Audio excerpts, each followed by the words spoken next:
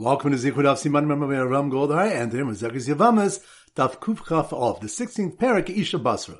So the few topics we're going to focus on. Number one, the next Mishnah states, Nafal Amayim, if a man fell into water, it was not seen to come up. Ben she'esh lahen sov, ben she'en lahen sov, ishto asura. Whether the water has an end or whether the water has no end, his wife is forbidden to marry, for he still may be alive. Abai defines water that has an end as kosher omed v'ro ma'arba ruchoseh, any body of water small enough that one stands in one place and can see its four sides. Rashi gives the example of one who sees someone fall into a pool of water in a cave where he can see all its banks. He needs to stay there for as long as one can typically survive underwater, and then he can leave. According to the Tanakama, even if there's a remote possibility the person survived beyond what's normal, the wife is still forbidden to remarry. Rabbi Yossi in the Mishnah said, there was an incident involving a blind person who went down to immerse himself in a pool in a cave, and his guide went in after him. And they remained there long enough for their souls to depart. And the Rabban permitted the wives to remarry even though their bodies were never found. Point number two was taught in a Brayso where Gamliel said, one time I was traveling in a ship, and I saw a ship that had been shattered and was sinking. And I was pained by the thought of a Talmid Chacham who was on that ship. Who was it? It was Rabbi Akiva. But when I came to shore, Baba Yashav Adam Fanai Halacha, Rabbi Akiva came and sat and engaged before me in a matter of halacha. When I asked him, my son, who raised you up out of the water, he said to me, Daf shel svina nizdaminli. There was a daf, a board from the ship that came before me, and I grabbed onto it. But kol gal v'gal shaba'alai na'nesi roshi. And before every wave that came upon me, I bowed my head, and it passed over me. The Brayso continues, Mikan amru chachamim im yavo Rishaim al adam yananelu rosho. If Rishaim come upon a person, let him bow his head before them, and the danger will pass. Rashi explains that he should restrain himself and not antagonize them. It is worthwhile to note that it is this Gemara by Rabbi Akiva being saved by the daf, the board, that Rabbi Meir Shapiro used at the first Knesset Haggadah to introduce the Daf Yomi program and explain its rationale. The daily daf will save every Jew from the waves of spiritual threats that he confronts. And point number three was taught in the Brayso. There was an incident with the daughter of Nechunya Chover Shichi. Nechunya, the ditch digger, who Rashi explains would dig cisterns along the roads for rainwater for the Oyer Goim, that his daughter fell into a large cistern, and they came before Rabbi Chanina ben Dosa so that he would daven and she would be saved. The first hour he said to them, Shalom. The second hour he said to them, Shalom. The third hour he said to them that she has emerged from the water, and it was so. They asked her, who brought you up from the pit? And she answered, Zakar shel rechelim nizdamen li, v'zaken manigo. A male sheep came before me, and an elderly man was leading it. Rashi explains the ram was the ram from the Akedah, and the zaken was Avram Avinu. They said to Rabbi Chanina ben Dosa that he was a Navi, to which he responded that he was not. Rather, he reasoned, Davar shad tzadik misasik bo yikashel bo zaro. Is it possible that something that tzadik occupies himself for the tzibur, his child should stumble upon it? The Gemara addresses how then did Nechunya's son die of thirst. So once again, the 3 points are, number one, the next Mishnah states, Nafal Amayim, if a man fell into water and was not seen to come up, Ben she'esh lahen sov, ben she'en lahen sov, ishto asura. Whether the water has an end or whether the water has no end, his wife is forbidden to marry, for he may still be alive.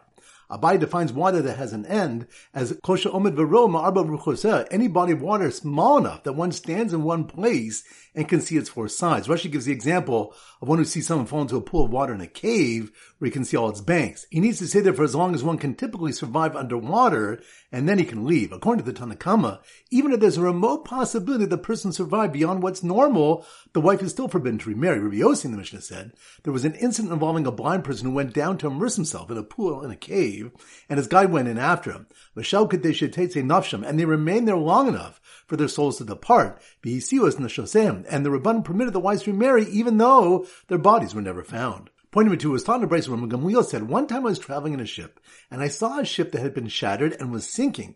And I was pained by the thought of a Talmid Chacham who was on that ship. Who was it? It was Rabbi Akiva. But when I came to shore, Baba Yashav Adam Fanai Halacha, Rabbi Akiva came and sat and engaged before me in a matter of halacha. When I asked him, my son, who raised you up out of the water, he said to me, Daf shel svina nizdaminli. There was a daf, a board from the ship that came before me, and I grabbed onto it. But kol gal v'gal shaba'alai na'nesi roshi. And before every wave that came upon me, I bowed my head, and it passed over me. The Brayso continues, Mikan amru chachamim im yavo Rishaim al adam yananelu rosho. If Rishaim come upon a person, let him bow his head before them, and the danger will pass. Rashi explains that he should restrain himself and not antagonize them. It is worthwhile to note that it is this Gemara by Rabbi Akiva being saved by the daf, the board, that Rabbi Meir Shapiro used at the first Knesset Haggadah to introduce the Daf Yomi program and explain its rationale. The daily daf will save every Jew from the waves of spiritual threats that he confronts. And point number three was taught in the Brayso. There was an incident with the daughter of Nechunya Chover Shichi. Nechunya, the ditch digger, who Rashi explains would dig cisterns along the roads for rainwater for the Oyer Goim, that his daughter fell into a large cistern, and they came before Rabbi Chanina ben Dosa so that he would daven and she would be saved. The first hour he said to them, Shalom. The second hour he said to them, Shalom. The third hour he said to them that she has emerged from the water, and it was so. They asked her, who brought you up from the pit? And she answered, Zakar shel Rechelim nizdamen li, v'zaken manigo. A male sheep came before me, and an elderly man was leading it. Rashi explains the ram was the ram from the Akedah, and the zaken was Avram Avinu. They said to Rabbi Chanina ben Dosa that he was a Navi, to which he responded that he was not. Rather, he reasoned, Davashat tzadik misasik bo yichashav bo zaro. Is it possible that something that tzaddik occupies himself for the tzibur, his child should stumble upon it? The Gemara addresses how then did Nechunya's son die of thirst. So once again, the 3 points are: number one, the next Mishnah states, Nafal amayim, if a man fell into water and was not seen to come up, ben she'ein lahen sov, ishto asura. Whether the water has an end or whether the water has no end, his wife is forbidden to marry, for he may still be alive. Alright, so now we go to Simmer Daf Kuf Chaf Aleph, and this one was suggested to us by a number of people, by Lior Raps from Yerushalayim, by Shimon Ziegler from South Fallsburg, New York, by Jeremy Shiwitz from Woodmere, New York, and by Danny Wolf from Denver. They all suggested Kuf Chaf Aleph is cocoa, and we use a cocoa bean farmer in the simon. So here goes. When Pedro, the cocoa bean farmer, fell into the pool of cave water, he grabbed onto a daf and bowed his head whenever a wave came, while watching off in the distance the young girl being pulled out of the water by an elderly man with a ram. So once again, slow motion. When Pedro, the cocoa bean farmer, that must mean we're on daf Kuf Chaf Aleph. When Pedro, the cocoa bean farmer, fell into the pool of cave water, which reminds us, the next Mishnah states, Nafal amayim, if a man fell into water and was not seen to come up, ben she'ein lahen sov, ben she'ein lahen sov, ishto asura, whether the water has an end or the water has no end, his wife is forbidden to marry, for he still may be alive. Abai defines water that has an end as kol she'omed v'roa ma'arba ruchoseh, any body of water small enough that one stands in one place and can see its four sides. Rashi gives the example of one who sees someone fall into a pool of water in a cave where he can see all its banks. So when Pedro, the cocoa bean farmer, fell into the pool of cave water, he grabbed onto a daf and bowed his head whenever a wave came, which reminds Rabbi Gamliel related what Rabbi Kiva said to him in explaining how he was saved from a sinking ship. Rabbi Gamliel said, he said to me, Daf shel sfina nizdamen li. There was a daf, a board from the ship that came before me, and I grabbed onto it. And before every wave that came upon me, I bowed my head and it passed over me. The Brisa continues that if Rashaim come upon a person, let him bow his head before them and the danger will pass. Or she explains that he should restrain himself and not antagonize them. So, when Pedro, the cocoa bean farmer, fell into the pool of cave water, he grabbed onto a daf and bowed his head whenever a wave came, while watching off in the distance the young girl being pulled out of the water by an elderly man with a ram. Which reminds us, the Gemara relates the story of Rabbi Chanina ben Dosa davening for the daughter of Nechunya Chofer Shichin, Nechunya the ditch digger, who fell into a cistern, and after davening for her, she emerged. They said to Rabbi Chanina ben Dosa that he was a Navi, to which he responded he was not. Rather, he reasoned, Daversha, tzadik misasik bo, yichashav bo zaro, is it possible that something a tzadik occupies himself for the tzibur, his child should stumble upon it? The Gemara addresses how then did Nechunya's son die of thirst. So once again, when Pedro, the cocoa bean farmer, fell into the pool of cave water, he grabbed onto a daf and bowed his head whenever a wave came, while watching off in the distance the young girl being pulled out of the water by an elderly man with a ram. Alright, now it's time for 4 Ba'at Chazara. Daf Kuf Yud Zayin. So the Simon Daf Kuf Yud Zayin is a gabbai with his set of keys. So here goes. The gabbai's wife, that must be on Daf Kuf Yud Zayin, gabbai with his set of keys. The gabbai's wife, who was not permitted to remarry when she came to Beis Din and said, my husband, who loved his keys more than me, died, give me my ksuba, which reminds us, the Mishnah states regarding to what extent a woman is believed when she testifies that her husband has died. Beis Shammai say, tinasa v'titol ksubasa, she may marry and collect her ksuba. Rav Nachman said, but if she said, my husband died, Tanuli ksubasi, give me my ksuba, we do not give her the ksuba, and we do not even permit her to marry. The reason is a daita ksuba asai. She came to Beis Din for the purpose of collecting her ksuba. Rashi explains that she had come for a monetary issue, which requires 2 witnesses. So the gabbai's wife, who was not permitted to remarry when she came to Beis Din and said, my husband, who loved his keys more than me, died, give me my ksuba, nor was permitted to marry when her father-in-law's daughter testified that he had passed away, which reminds us, the next mission the Daf states regarding testifying that a woman's husband had died,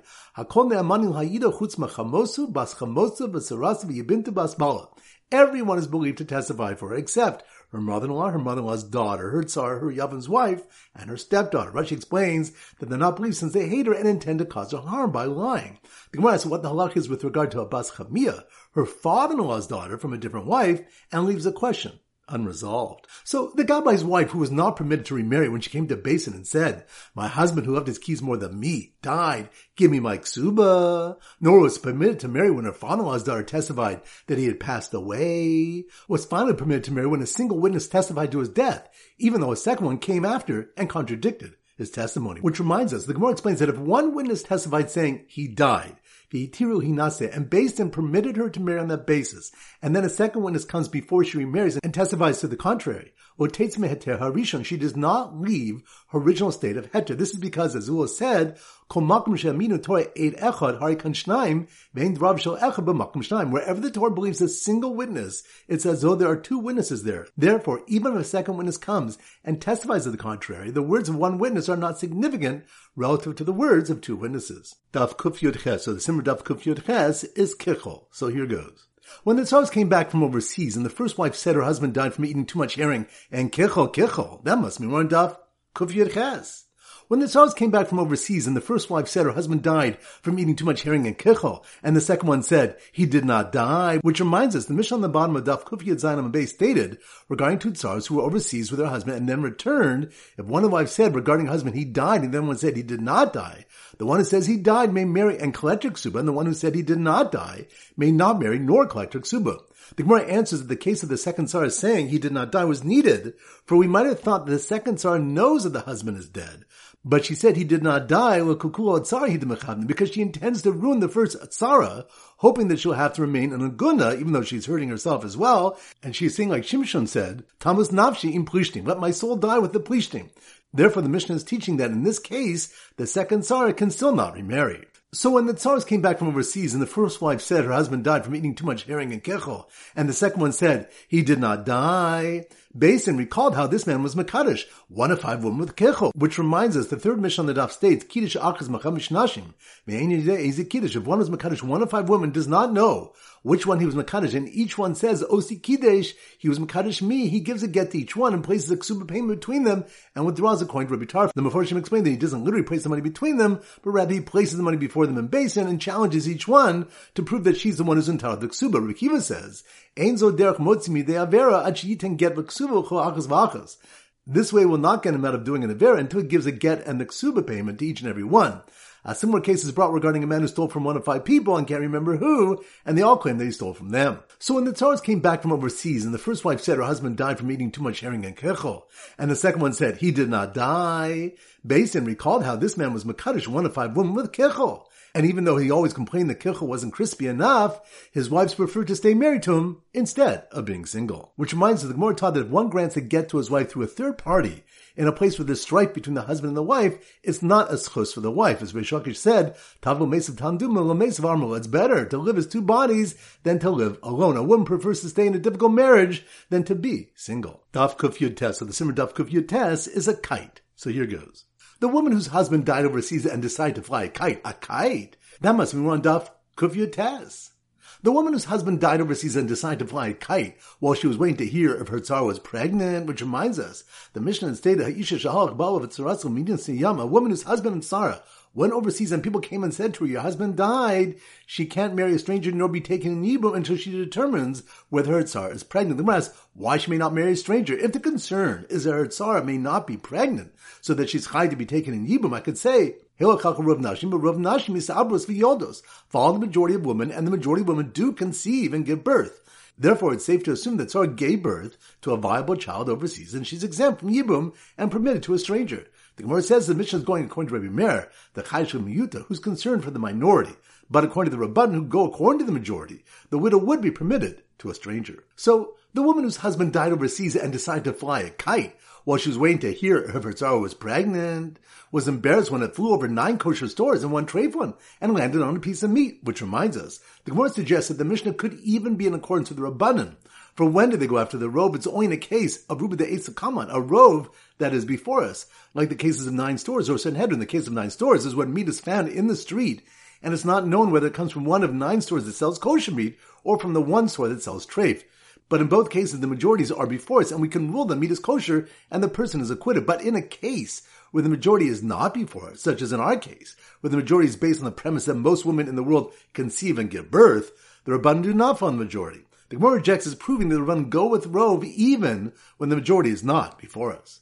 So, the woman whose husband died overseas and decided to fly a kite while she was waiting to hear if her tzara was pregnant, was embarrassed when it flew over 9 kosher stores in one treif one and landed on a piece of meat, right in between the wives of 2 brothers who claimed their husbands had passed away. Which reminds us, the next Mishnah states that if the wives of 2 brothers return from overseas, and this one says, my husband died, and this one says, my husband died, zo asur mifnei baal shel zo, zo asur mifnei baal shel zo. This one is prohibited to marry a stranger on account of that one's husband, and that one is prohibited to marry a stranger on account of this one's husband. Rashi explains that each woman is prohibited, for perhaps each brother-in-law is alive, and they are chayv in yibum. They cannot rely on each other's testimony, since we learn in the Mishnah that one of the women who is not believed to give testimony that another woman's husband has died is her yibimta, her brother-in-law's wife. Daf Kuf Chaf. So the simmer Daf Kuf Chaf is a cook. So here goes.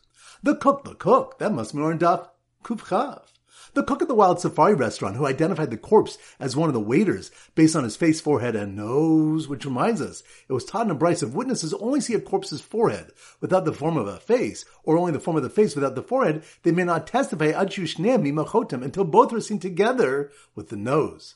So the cook of the Wild Safari restaurant who identified the corpse as one of the waiters based on his face, forehead, and nose discovered he had the same birthday and same mole as the victim, which reminds us, Rabbi rejected Abai's interpretation of a machlokas and said that everyone agrees that simanim are valid midaraisa, but here in the case of the mole, they disagree b'shuma matsuya b'ben-gilo, with a mole which is commonly found in the same part of the body as one's ben-gilo, which Rashi explains as someone born at the same hour and therefore has the same muzzle.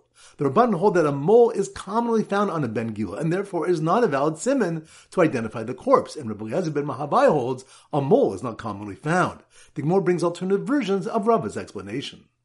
So the cook at the Wild Safari restaurant who identified the corpse as one of the waiters based on his face, forehead, and nose discovered he had the same birthday and same mole as the victim, who had been tragically attacked in his vital organs by a wild beast. Which reminds us, the Mishnah stated, they may not testify that the man is dead until they see that his soul is departed, even though they saw him suffering from being hacked, or hanging from a gallows, or devoured by a wild beast. Rav Yehuda said in the name of Shmuel regarding the wild beast, they taught this only when the animal is seen eating from an area in the body from which the soul does not depart, referring to non-vital organs or limbs. But from a place where the soul departs, meaning the vital organs, such as the brain, heart, or intestines, they may testify. Alright, so that concludes today's shir. This is Rabbi Yevamos from Zichru, wishing you a great day and great learning.